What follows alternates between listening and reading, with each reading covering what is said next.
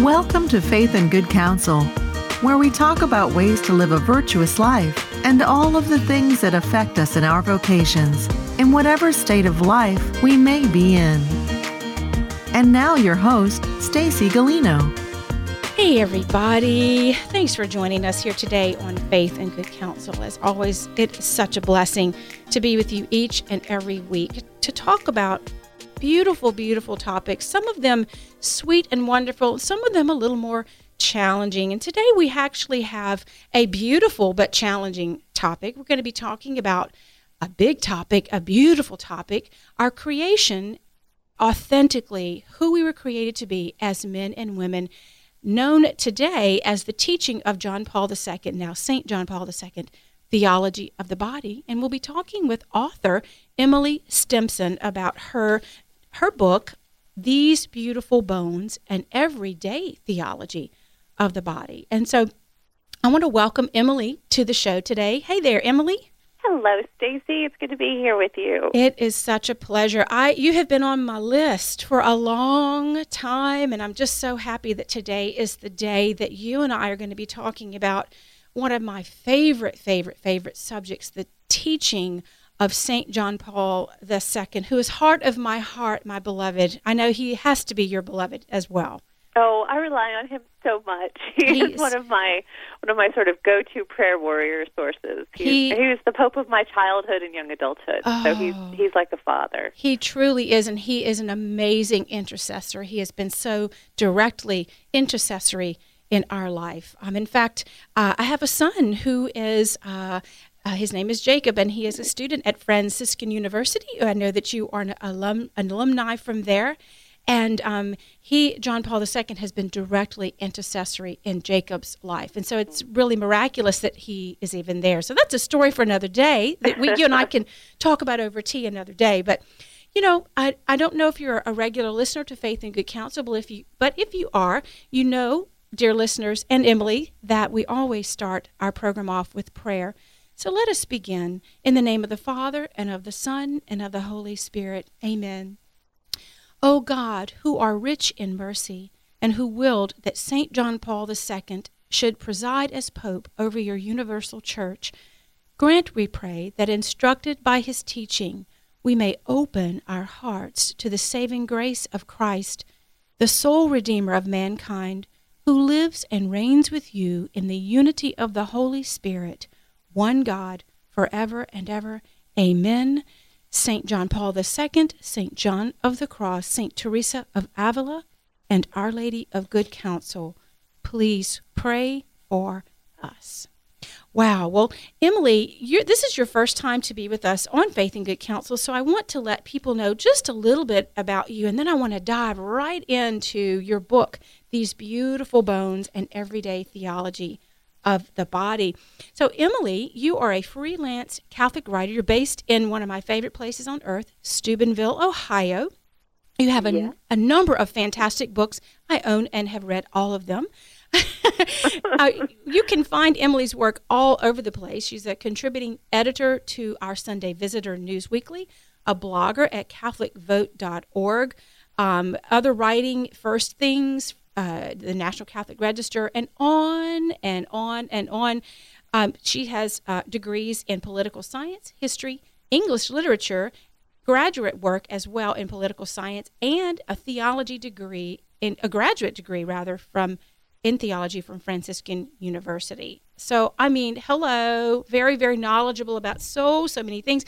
And frankly, Emily, if I may say, just a beautiful writer. I love your work. Oh, thank you. I would more say I have intellectual ADD, and I'm very knowledgeable about everything. So I have to be a writer because I get to write about different things all the time. It keeps me interested. Oh, well, I love it, and I want to talk to you because I have a few projects in mind, but that's a topic for another day. But I want to talk with you today about one of your more recent books, These Beautiful Bones, an Everyday Theology of the Body. And you and I share a love of this teaching of John Paul II, which, you know, is so, either people don't really know what it is, or they think it's all just about sex and what does the Catholic Church have to do with all of that? No. It, in fact, is so much more. Isn't that true? It's true. It's an anthropology, which sounds like a big word, but it means it's a study of the human person. So it's not a study of sex. It's not just a encyclical on, human sexuality. It's a rich, beautiful meditation on what it means to be a human person and how we're called to live and love and what God made us for. It's sort of like a guidebook to living a fully human life. And coming from the psychiatric mental health perspective, if we knew who we truly, truly were, we would not have, I truly believe, as many emotional health ills, if you will, and problems and so forth. Or when the problems come along, as they do, we have to take up our cross, we would be better able to cope with them because we know who we are truly as daughters and sons of the Most High God, authentically masculine, authentically feminine, made in the image of God. So, but we've lost something, and you start off your book, These Beautiful Bones, with talking about what we've lost. We've lost a sacramental worldview. Can you talk a little bit about what that means? Sure. A sacramental worldview is in some ways just another way of saying a Catholic worldview. It's a worldview that's grounded in truth, seeing the world as it really is. And that is as this beautiful gift that was created by God, where everything has meaning, everything has purpose, everything in some way is speaking about God, pointing us back to God. Everything in the world can become an occasion for grace. When we look at a sunset, we can see God's glory. And that's not a coincidence. We're not just seeing God's glory because we have creative imaginations. God created this world to tell us about Him. And most of all, He created the human person who is made in His image to tell us about Him.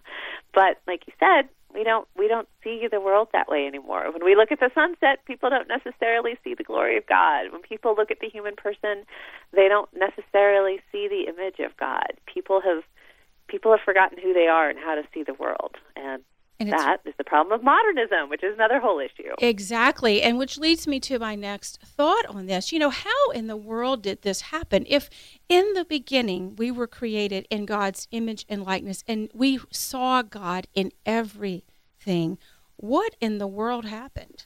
Well, it's a long, long story that we don't have time to go completely into here that goes way back to the 14th century. But if you really want to look at its more modern roots, you can look at the Enlightenment and the glorification of science and reason. And there was this idea that man could know everything. Man could make everything perfect, if we just worked hard enough. We call that narcissism today. Yeah, narcissism, egos. At the same time, people stopped saying that, the sunset doesn't tell you about God. The sunset's just the sunset. Matter became just matter, something to be molded and manipulated to our own ends in this quest for this perfect paradise world. So people stopped seeing what matter was supposed to point to and decided that we could make things into whatever we wanted them to be. We became little gods in our world. And as we did that, we got farther and farther away from seeing who God made us to be. And even people who were Catholic and loved the Lord, it's hard to not be influenced by modernism when it's hitting you over the head every time you turn on the television or drive down the highway and see bulletin boards or go onto Facebook. It's everywhere, and it ends up coloring how we see the world. And so you have a lot of Catholics who love Jesus and love His church, but the way that they see even themselves, their bodies, what it means to love, it's much more shaped by the culture than it is by the church. And without us even realizing it, it's like the frog in the pot of cold water that you sort of turn the gas up, and we're at a nice rolling boil, I would say, in terms of, we have several centuries now of this developing, modernistic thought, from the likes of Immanuel Kant and Hume and René Descartes, who split the body and the soul from one another and just created all kinds of problems that generation after generation, and maybe with some good intentions, we would not want to, in the pursuit of science and reasoning and knowledge, that's a holy desire to know. But when you exclude God from that, when you exclude the spiritual from that, we end up, what happens is we put our own selves at the center. We make ourselves God, right?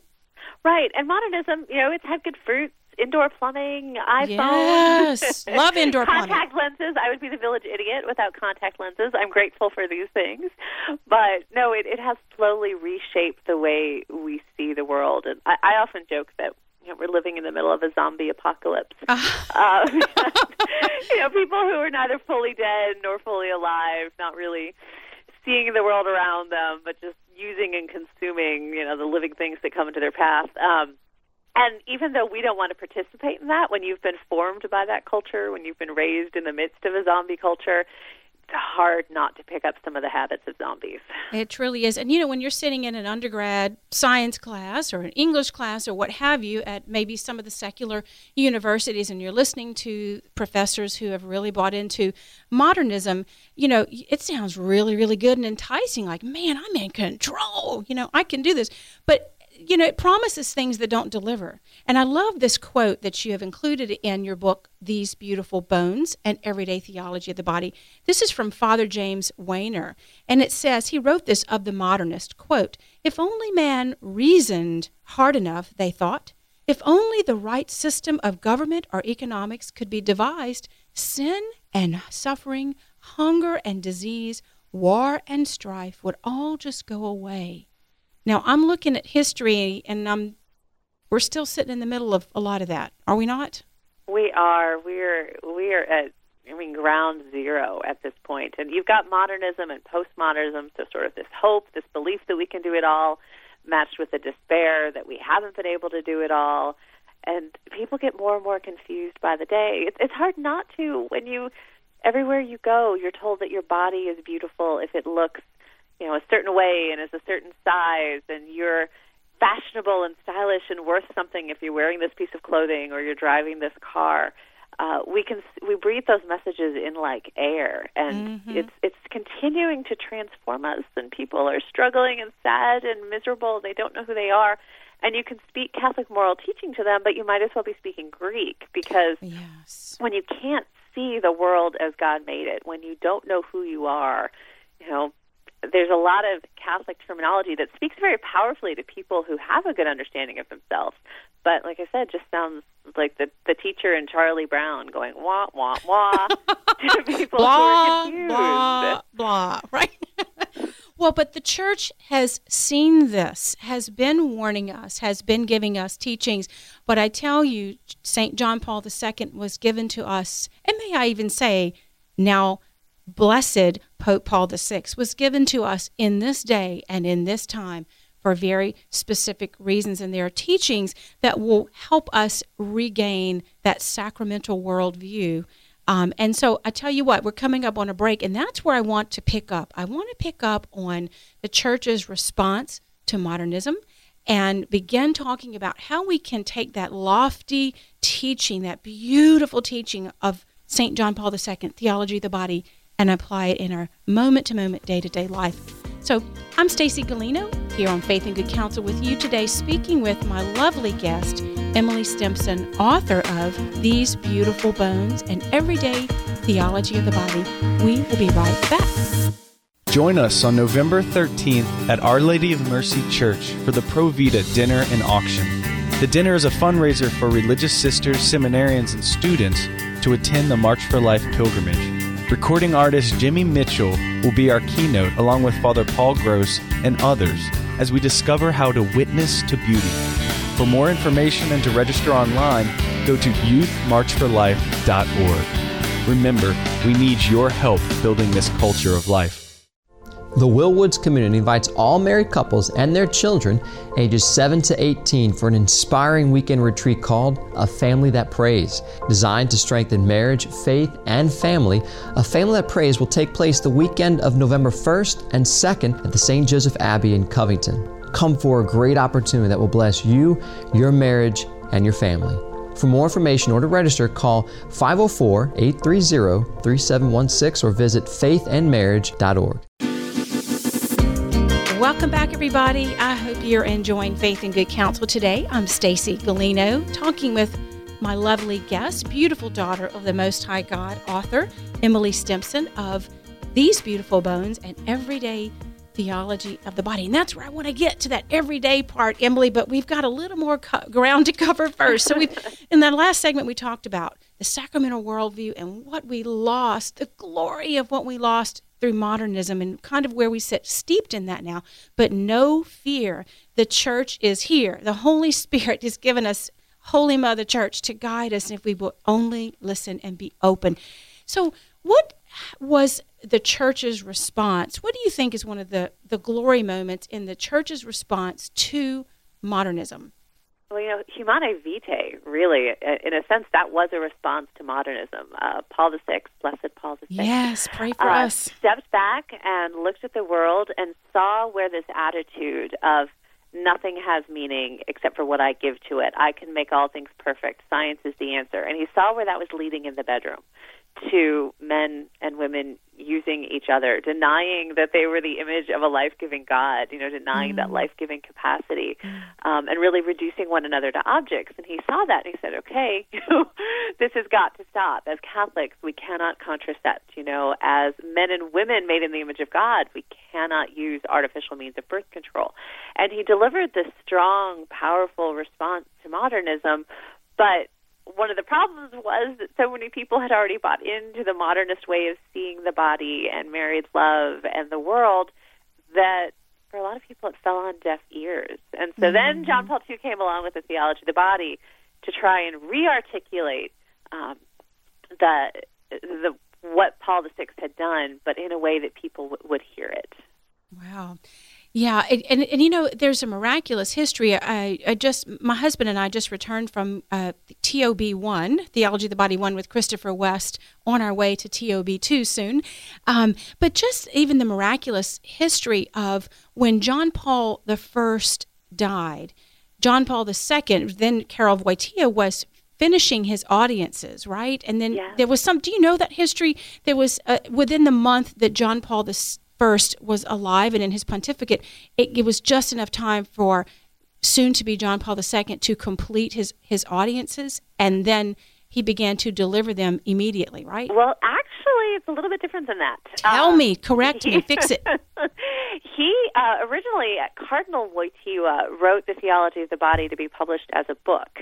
It was a manuscript, and it was all set to go to press when John Paul I died, and he got called to Rome, and there was a little conclave, and he found himself elected Pope. So surprise. That's when he decided the better route would be, instead of releasing, having this book published, he would do it as his Wednesday audiences. And so he would deliver it week by week, and that way it would be part of the Church's ordinary magisterium. It would go from just being a book written by a cardinal to being the teaching of the Church in an ordinary, not extraordinary way. And that, my dear listeners, is the work of the Holy Spirit. That is how he works. It's an amazing, amazing story. Thank you for correcting me on that.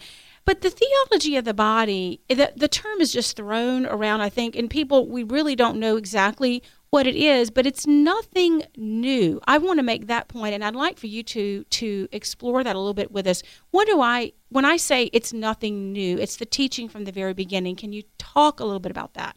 Yeah, it's very important that people understand that, because a lot of the critics of the theology of the body will be like, oh, what's all this made-up new nonsense about sex that suddenly everyone's talking about? But John Paul II, when he wrote the theology of the body, what he was doing was re-articulating the sacramental worldview, this worldview that is written into cathedrals and symphonies and Dante's, Purgatorio and Inferno.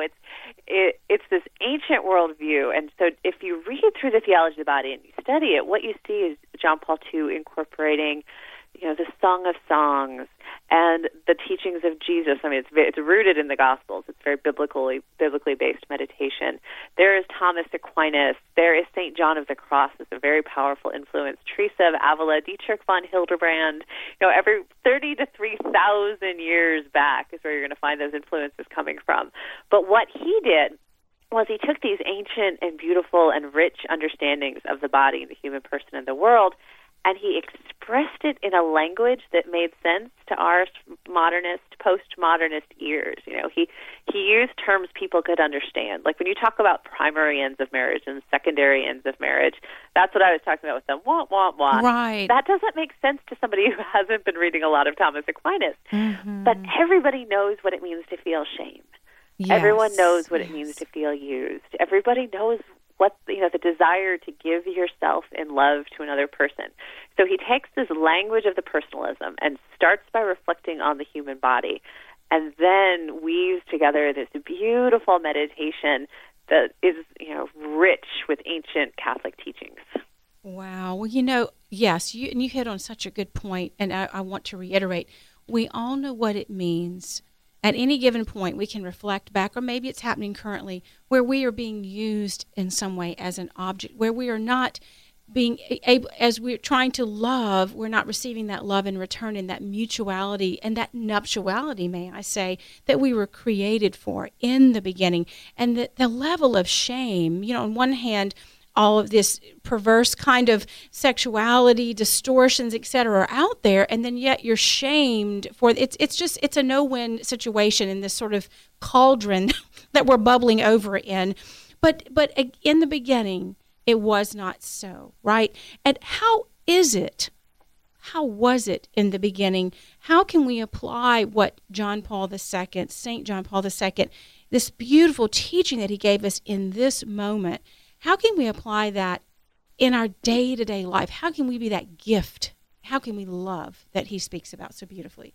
Yeah, I think it comes down to a few very simple principles. Like, one, man is made in the image of God. So we look at who God is. God is a Trinity. He is a communion of persons. The essence of his inner life is life-giving love. He's always pouring himself out, receiving himself. It's this Trinity loving each other in a life-giving way. And so that's what we image. That's who we image. We are all called to be life-giving lovers. We're all called to live in communion with one another. That does not mean we're all supposed to have 10 children or necessarily any children at all. God calls people to different vocations, and life throws us different curveballs. But we're all called to help give spiritual life. We're all called to be a gift. And we're all called to look at one another and see the image of God standing before us. And so once you understand those basic things, how you work, how you play, how you pray, how you see the body and treat the lady at the grocery store, all starts to change because you know who you are. You are the image of God, and you know who the person next to you is.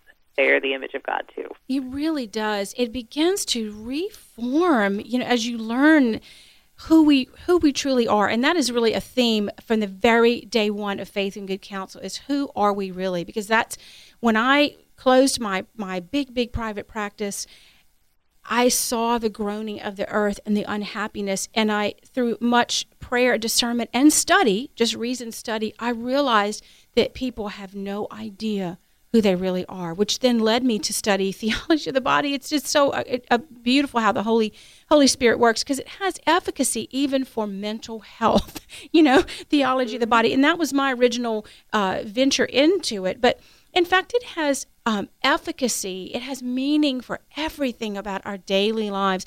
Even when we think about food, how we eat, what we eat, and just maybe if we could even talk more so about distractibility and technology. And since we have just limited time, maybe we should go there.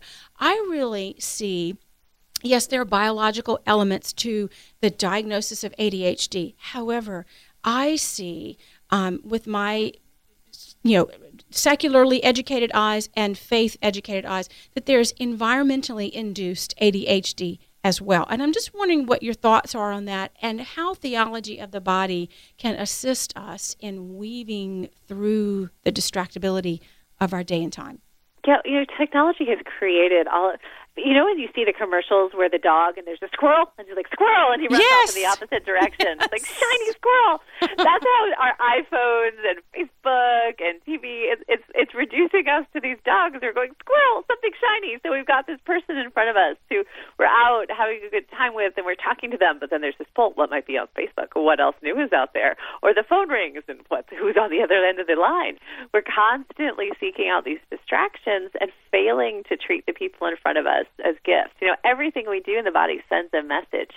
And when we are looking at our phones instead of in the person's eyes who we are with, we're saying, you're less important to me and less interesting to me than what's going on in the phone. Our phones are pulling us away from this beautiful world that God has created. So it's real work to always come back to the body and have relationships in the body and not let our social lives be completely all about Facebook. Really, it's another way, and as I'm listening to you speak about this so beautifully, and I'm thinking it in an unintended way, perhaps we are still objectifying and using or misusing the other person by placing primary importance by being distracted with the technology. But it is a real pull that we have today, and it's a good. There's much good to be and things to be said about technology. You mentioned several earlier, but realizing and being cognizant of the fact that it does pull us away from the body, from that communio that we are called to in relationship with our brothers and sisters, and even more importantly, with God and with our family. Right. The church teaches that technology, the tools of social communication, are gifts from God. They're good things, but we can misuse them. They're meant to be tools that help further human communion. So the Facebook event that helps get you to the dance, or the ability of to communicate and talk to a friend who's far away. But they're always tools, and so we have to learn to use them and not let them use us. Right. Can you talk a little bit about the element of self-mastery? You know what? We're kind of getting short on time. Maybe we should talk a little bit about just self-mastery for a moment, and then I want to ask you about your very favorite JP2 quote. Sure. Well, John Paul II tells us that we have to be in charge of ourselves. We have to be masters of ourselves before we can give ourselves away. So in order to truly be a gift, we have to be able to make that choice. And that really comes down to the virtues. I've been wanting to write something about this for a while, but when we have grown in prudence and fortitude and justice and temperance, we're in control. We're free to love as God loves. Freedom is not being free to do whatever we want. It's being free from sin so that we can be who God made us to be. And that's what self-mastery is all about.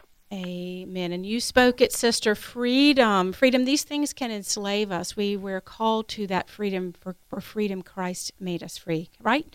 So, wow, Emily, I could just talk to you forever. And you make my job, my desire to love my brothers and sisters and to participate in their suffering with them so much easier by breaking down theology of the body into something very, very simple. Everybody needs a copy. These Beautiful Bones and Everyday Theology of the Body by Emily Stimson. Why don't you, Emily, as our parting word, could you please share your favorite quote, St. John Paul II? Yes, and I'm reading it right now because in my office I have it posted up on a bulletin board in front of me. And he says that all men and women are entrusted with the task of crafting their own life. They are to make of it a work of art, a masterpiece. So I love that. We're all called to make masterpieces of our lives. Amen. That's what God made us to do, and with His grace, we can. Amen. Well, God bless you, Emily Stimson. Check out her work at emilystimson.com and get a copy, These Beautiful Bones and Everyday Theology of the Body. Bye, Stacey. Thank you. Bye-bye now. We'll see you next week. Pax Christi, y'all. Faith in Good Counsel is a production of Catholic Community Radio.